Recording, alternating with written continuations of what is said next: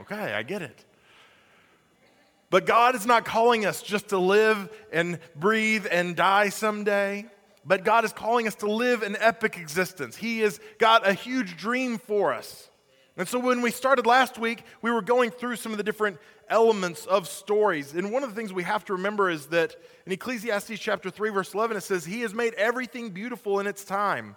Also, He has put eternity into man's heart, yet so that he cannot find out what God has done from the beginning to the end. So what God has done is He has put in us a desire to know more about Him, to grow in Him. There's this longing that's at the core of who we are to really understand love. And you go, now wait a second, I'm a manly man. I don't know, that's not me. Well, somewhere inside you want to be loved. You want to know what it's like to have a loving relationship. You long somewhere in the core of who you are for adventure, for something more than just a mundane, humdrum experience. And God has placed that at the center of who we are. It's God. But He's also created us in such a way that we're never going to fully understand all the mysteries of who God is and all the complexity of who He is and everything He wants for us. So there's going to be this constant hunger and thirst for more of God, that we can never quite be satisfied. That as much as we grow in our relationship with God, as much as we discover about the character and nature of God, we're never going to get to the point where I go, aha, I got it. I'm good now. And if you think you've arrived there, please write a book. I would love to hear what you have to say. Because the truth is, it doesn't matter where we get to and grow in our faith, there's always more to learn and grow in the Lord. You know, God's version of once upon a time is in Genesis 1:1. It says, in the beginning, God created the heavens and the earth. And this is the beginning of our story in a lot of ways. We talked last week in John 1:1. It says, in the beginning was the Word, and the Word was God, and the Word was with God. That really God's story for us, it predates Genesis. It goes way beyond that because God is bigger than time. So we have to understand that our story is an epic story with a huge beginning. And I love big stories. I love epic movies. I love epic stories and books and things like that. They're moving, aren't they? When you read or watch a compelling story, there's something about it that you just go, man, don't you feel better after you watch a movie that's an epic movie and you're like, okay, I can hunt down some terrorists, or man, I can fall in love, or I can, right? And the reason we have that feeling is because of the second element that we're going to talk about today. Last week we talked about lead characters, that every story has a lead character. And it can't just be a lead character, it has to be a lead character that's likable. If you don't like the lead character, you don't care what the story turns out to be. You might actually find yourself rooting against the lead character at times. But the lead character has to be likable. And a lot of stories, they spend a lot of time setting up that lead character and helping you understand who they are so that you can like them. So it's important to have a lead character. But it's not just that you have a lead character, because like I said last week, the lead character or the hero of the story can be flawed in many, many, many different ways. They can have baggage and hurts and pains and addictions, and they can have some bad behavior. But the second that the lead character thinks that they are better than someone else, they become the villain of the story. It doesn't matter what story it is, you look at the story, and if the lead character thinks they're better than other people, they're not the lead character anymore. They're not the hero, they're the villain.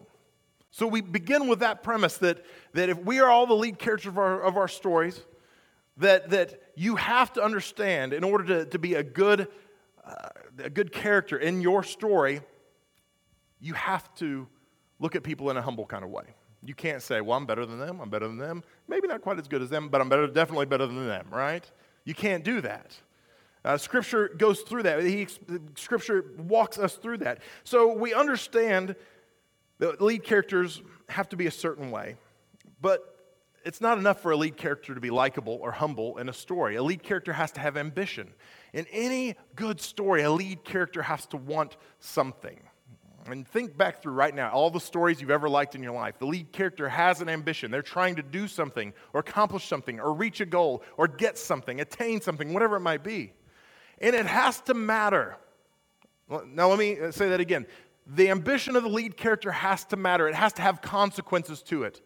It has to have repercussions beyond the mundane.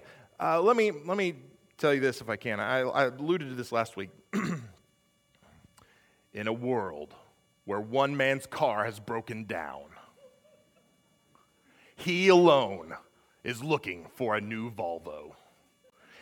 He doesn't want any Volvo, but he wants the 4-door with the cup holders in the back and the DVD players in the headrests. Will he get the Volvo? Doesn't that sound like a movie you want to see? Aren't you ready to leave here right now and go watch that movie? No, of course not. Do you know what happens if he doesn't get the Volvo? He's going to get another car. He's going to go buy a Ford. He's going to get a used Volvo. He's going to figure something out. There are no consequences associated with this. His ambition is not very big. Therefore, we don't care if he reaches his ambition. Does that make sense? And God has placed it in us to have big ambitions. And some of you are right now thinking, that's fantastic. I'm a businessman. I've got big ambitions. I've got big dreams and big goals. We'll get there in just a second. But look at any movie, any story you want.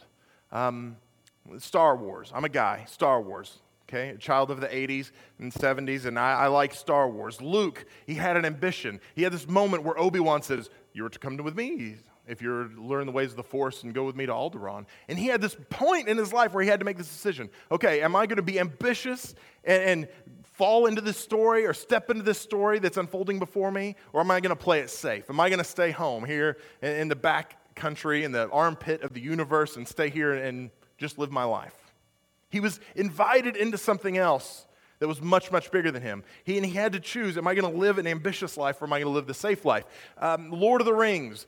I love the Lord of the Rings. I have a friend who is not very tall, and he always says that he is an extra for The Hobbit. And, because he's short, and he says he's got hairy feet. He doesn't really have hairy feet. His wife would make him trim that, but still. But I love the story because it's about this seemingly unheroic character, and he becomes the hero of the story. And he has a choice to make. Am I going to be the one to destroy this ring of power and save the world, or am I going to live my safe existence and stay in the Shire with my friends and family, where I know what's expected, where I know what can happen? It might be for you. This is a shout out for my wife, Elizabeth Bennet. Is she going to fall in love with Mr. Darcy? Is she going to share who she really is? Is she going? She could. This is for the ladies now. Don't give up on me. This is Pride and Prejudice, okay? I had to dig deep for this one.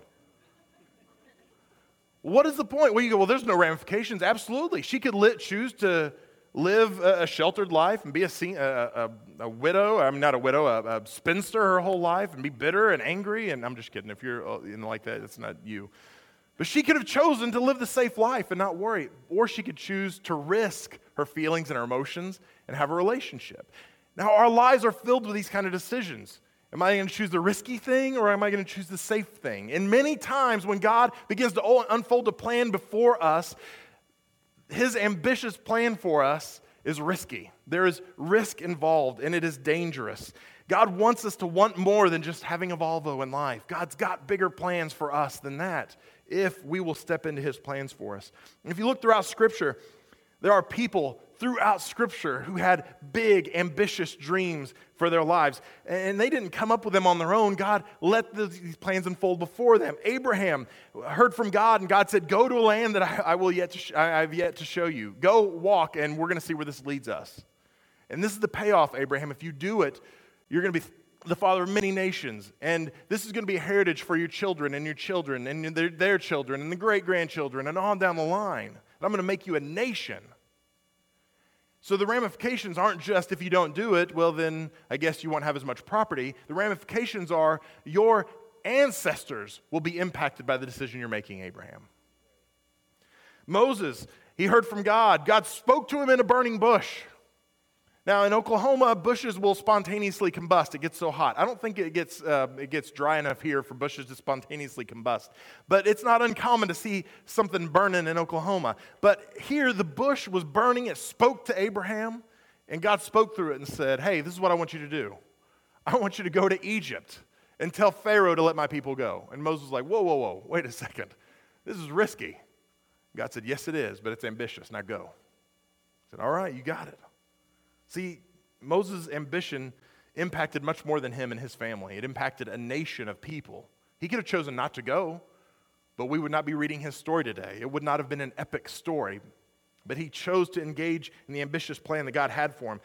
The book of Judges is filled with people like this. Ehud in Judges chapter 3, he was minding his own business. And the angel of the Lord said, hey, you got to set my people free. All right. So he got on it, and he went and he killed Eglon, the king of Moab. He killed him so that the people of Israel could be set free. There were ramifications to that. Don't you think that was ambitious? It was an assassination. That's big time. I'm not justifying anything. Don't get any ideas, people. You're like, okay. I got some things in my... Nope, that's not what I'm saying today. You'll be on the watch list. You don't want that, okay? Gideon. He went up against at least 100,000 Midianites and Amalekites, and he had 300 guys. That's ambitious. That's a God plan. That's not a plan we come up with on our own. You look in the New Testament, Paul went all over the Roman Empire planting churches. Well, what if he hadn't planted churches? What's the big deal? We see the heritage from what Paul did 2,000 years ago echoing even today. The things he did had ramifications even today for people in these places. He could have chosen not to go. He could have chosen to play it safe, but he didn't. He stepped into God's ambitious dream for his life, and he pursued that. Now, God's not done doing that. He still does that today. I've got a good friend. A few years ago, his wife passed away, and his wife and my wife were best friends. They were roommates in college, and she passed away suddenly. She had a seizure. She had a seizure in her sleep. She never came out of the coma, and she passed away. She was young. She was our age. 3 small children, and all of a sudden, my friend Guy is a widow, and he's got 3 young girls to raise. And he could have said, you know what, I'm going to play it safe. I'm just going to bring the kids, and I'm going to hold up, and just maybe everything will just work out. I don't know how this is going to work out. But what he did is he began to open up his life, and he grieved, and he mourned, and he was walking through that loss, but he began to write and journal everything that he was dealing with. And today, I think his book has just been released, and we're going to have copies of it in our bookstore. But he decided, God, I'm going to take the story that I'm walking through, and I'm going to use your ambitious plan. I'm going to help other people with it. And I'm going to write my story to help somebody else who's dealing with grief and pain and loss and hurt and tragedy, who they don't know how they're going to make it. I'm going to write my story and help them see how they're going to make it. Most of us don't think, man, I'm having a bad day. Let me go write a book. But God decided, I'm going to step into God's ambitious plan for my life, and I'm going to see where this takes me. Chelsea France. Hi, Chelsea. I love this girl. She's awesome. You might not know her just by sitting here in our church, but she runs Life Choices as a crisis pregnancy center. We got one here in Indiana. They got one in Katanning. Where's the other one?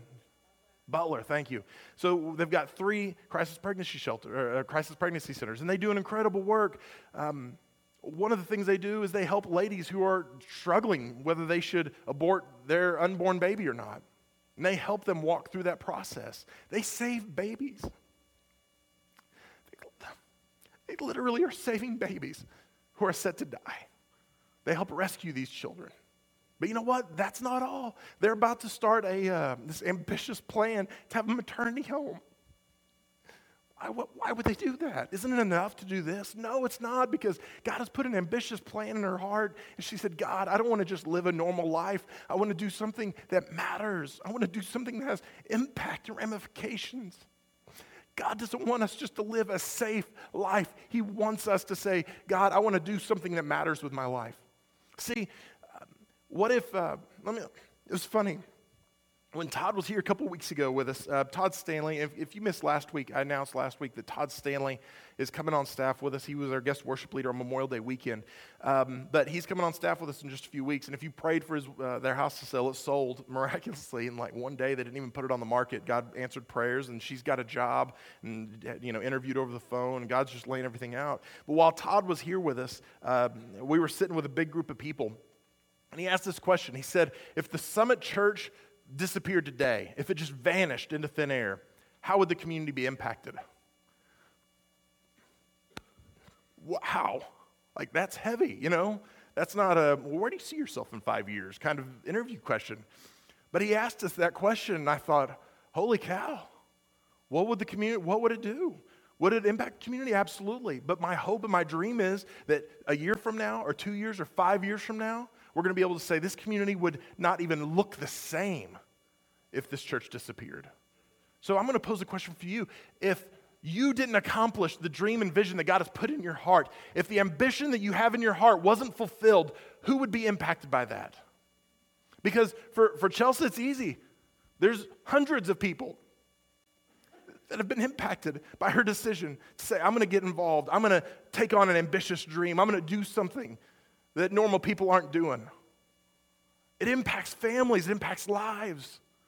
There would be a noticeable difference if she wasn't doing what she's doing. Who would be impacted if you don't accomplish the ambitious dream that God has laid before you? What's going to happen if you don't get that Volvo? Because that's the way a lot of us live our lives. I'm just going to try to make it to heaven. I'm just going to try to be the best person I can, and we'll see what happens. But God has more for you than just getting to heaven. He wants you to live a life of impact. My girls, it's crazy. Abby is 11. She feels like she has a call to missions. She's 11. I don't want that. I want her to stay with me and live with me until she's 50, and I don't want her to get married. I want her to stay at home. I'm her daddy. I want her to always think, I want to marry my daddy, right? I want that. But the truth is, we want to stir up those gifts and dreams. I want her to have an ambitious dream for her life. So when she says, Daddy, I want to be a missionary, it's my responsibility to say, we're going to help you get there. If that's what God's put in your life, I'm going to create an environment to help you get to that place. Emma is 8, and she bawled when school was out. I don't know where she gets that from, crybaby. But she's been telling me, Daddy, I want to help kids. I want to help kids in other countries. Well, what do you want to do, baby? I don't know, but I want to help kids in other countries. So this last weekend, we went and saw the movie $1 Million Arm. The wife and family and I, we went and saw it, family date. And we went, and while we were sitting in the movie, this guy goes over to India to discover the next great pitcher for Major League Baseball. And so he goes to India, and it shows just, villages and cities, and you see terrible living conditions. And it doesn't go into great detail, but Emma leans over to me in that movie, and she said, Daddy, I want to help kids in India. I could not have been prouder at that point, because I thought, here's this little girl. She's 8 years old.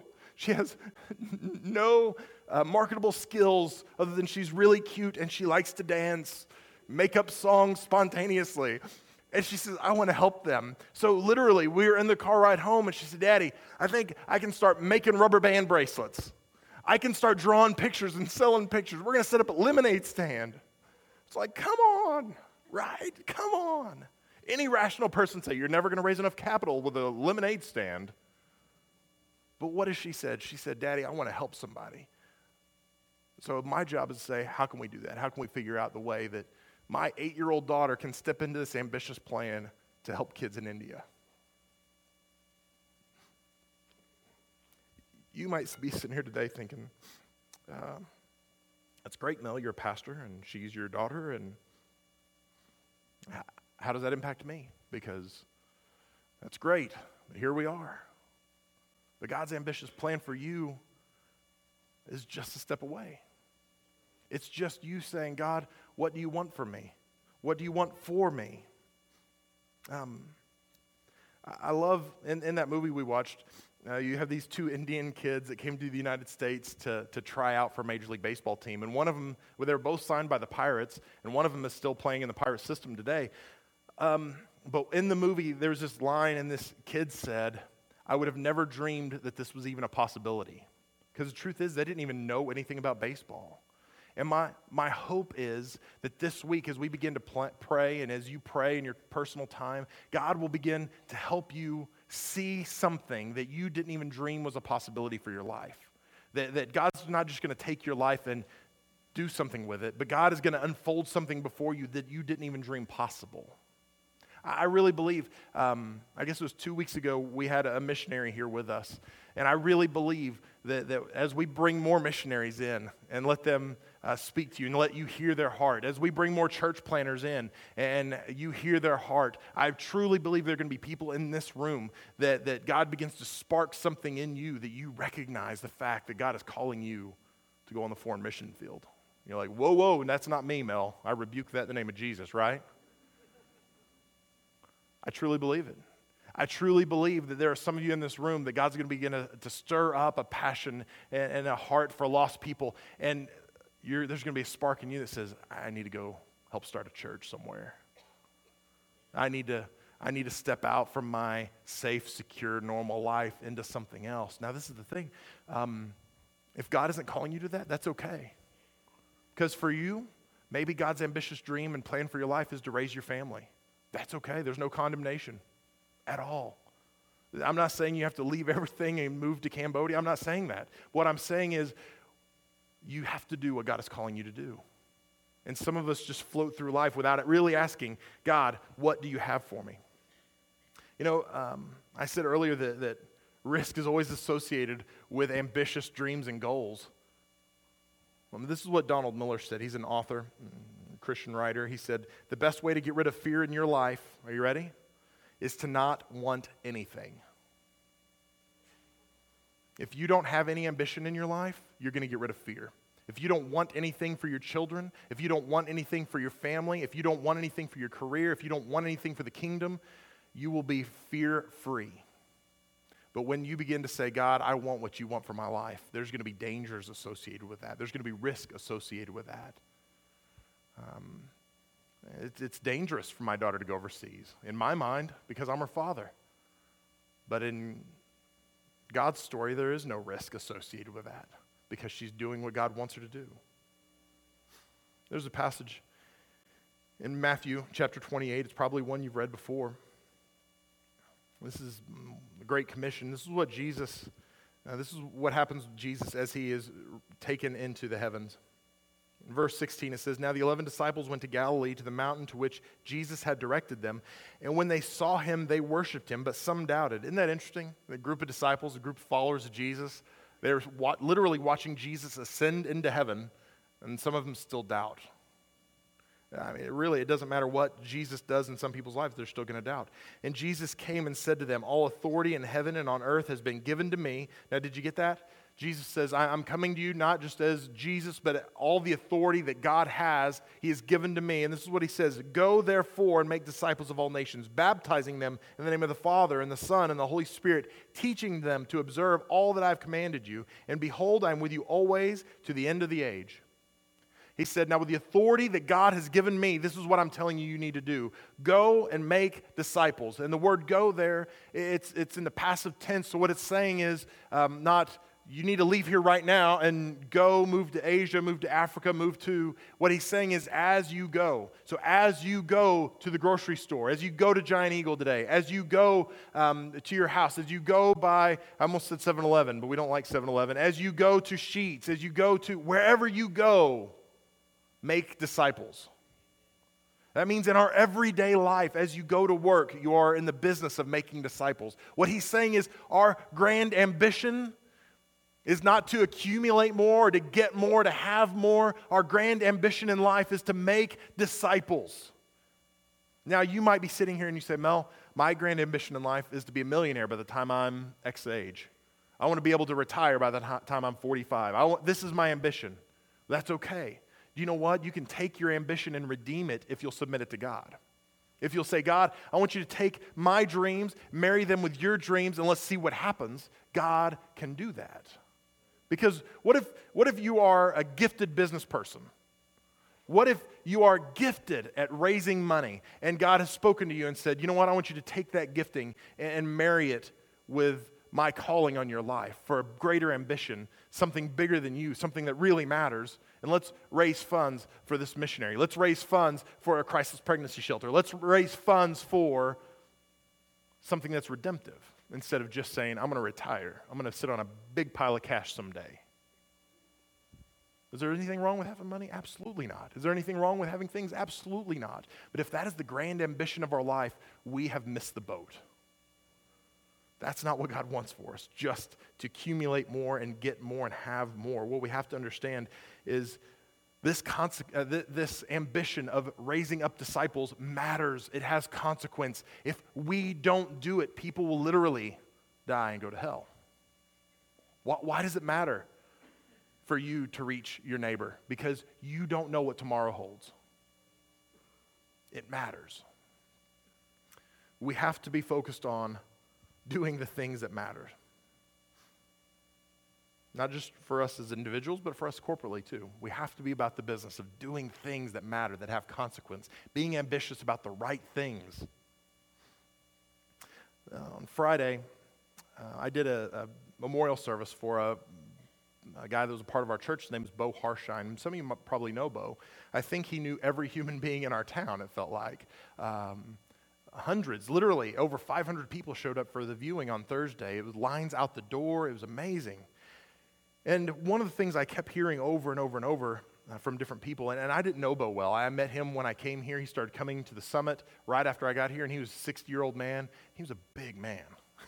He was a big guy. He lifted weights, but his shoulders were about that wide, and he was about 6'4" or 5". He was there's not very many people that I walk up to him and I feel like, whoa, this is a big guy. He was a big guy. I shook his hand, and his bear claw swallowed my hand up, and I just felt like a little guy next to him. So we talked and got to know each other. And I didn't know Bo from anybody, but we spent some time together. He came by the office a few times, and we visited, and I just got to know his heart and where he was at. And he was seeking the Lord. And I got to pray with him and lead him to Jesus. And we just built this little bit of a relationship. Well, he passed away this last week, and so when I was going through and visiting with the family, over and over and over, I heard family members say, "Thank you. Thank you. I'm so happy that Uncle Bo came to know Jesus before he passed away. I'm so thankful that Bo got into church before he passed away. I'm so thankful that he made this change in his life before he passed away." Now, this has nothing to do with me, and has everything to do with this church, has everything to do with us being a place that are going to welcome people in no matter what their background is. Because I'm telling you, after that funeral service yesterday, I had people that said, "I'm shocked that there was a pastor to come do Bo's funeral because Bo lived like a hellion." And I said, "That's okay. He died as a saint." Was he perfect? Absolutely not. But at the end of his life, he made a decision to follow Christ. We had an environment here that he felt comfortable coming to. He made a decision. He followed Jesus. He passed away. He's in heaven today. Why did that happen? Why? Because we're willing to be a little bit uncomfortable. We're willing to do some things that maybe we're not normally used to doing. Because we invited Bo into our story. Bo Harshine is worth it. Because there are people in this room that are just like Bo Harshine, that maybe you've been raised in a Catholic or a Presbyterian or Episcopal or whatever the background might be, and you're not used to church like this. And you're saying, "This is different. There's something weird about this place." That's okay, because Jesus is still here, and Jesus wants to minister to you. You can find acceptance. You can find love here. And that's why we do it, so that people can come to know Jesus, so that people can grow in their walk with him. And those are the things that matter. In 2 Peter chapter 3, verse 9, it says, "The Lord is not slow to fulfill his promise, as some count slowness, but is patient toward you, not wishing that any should perish, but that all should reach repentance. But the day of the Lord will come like a thief, and then the heavens will pass away with a roar, and the heavenly bodies will be burned up and dissolved in the earth, and the works that are done on it will be exposed." This is what it's saying. It's saying, you know what? You're waiting for God to come, for Jesus to come back. You're waiting for the Messiah. Someday, everything we think is valuable, important, all the stuff we accumulate, the Volvos, the car, the house, all those things that we think is so important is going to fade away, and all that is going to remain are the people we reached for Jesus Christ, the people that we connected with, the people that we discipled, the people that we grew. So we can focus on the wrong things, or we can have the right ambitions that God wants for us to have. God's inviting you to step into his ambitious plan for your life. He's got something bigger for you than you can ever imagine. The question is, will you ask him, "Father, reveal that to me. Let me see that, and then let me have the boldness to step into whatever it is you have for me." Because that's what he wants for your life, if you'll trust him and if you'll allow him to unfold that before you and step into that. Let's pray. Lord, I love you so much, and I'm so thankful that your plan for us is bigger than just survival. And so, God, I'm asking today that you would just reveal that plan to us. Help us see what it is, and give us the boldness to step into that.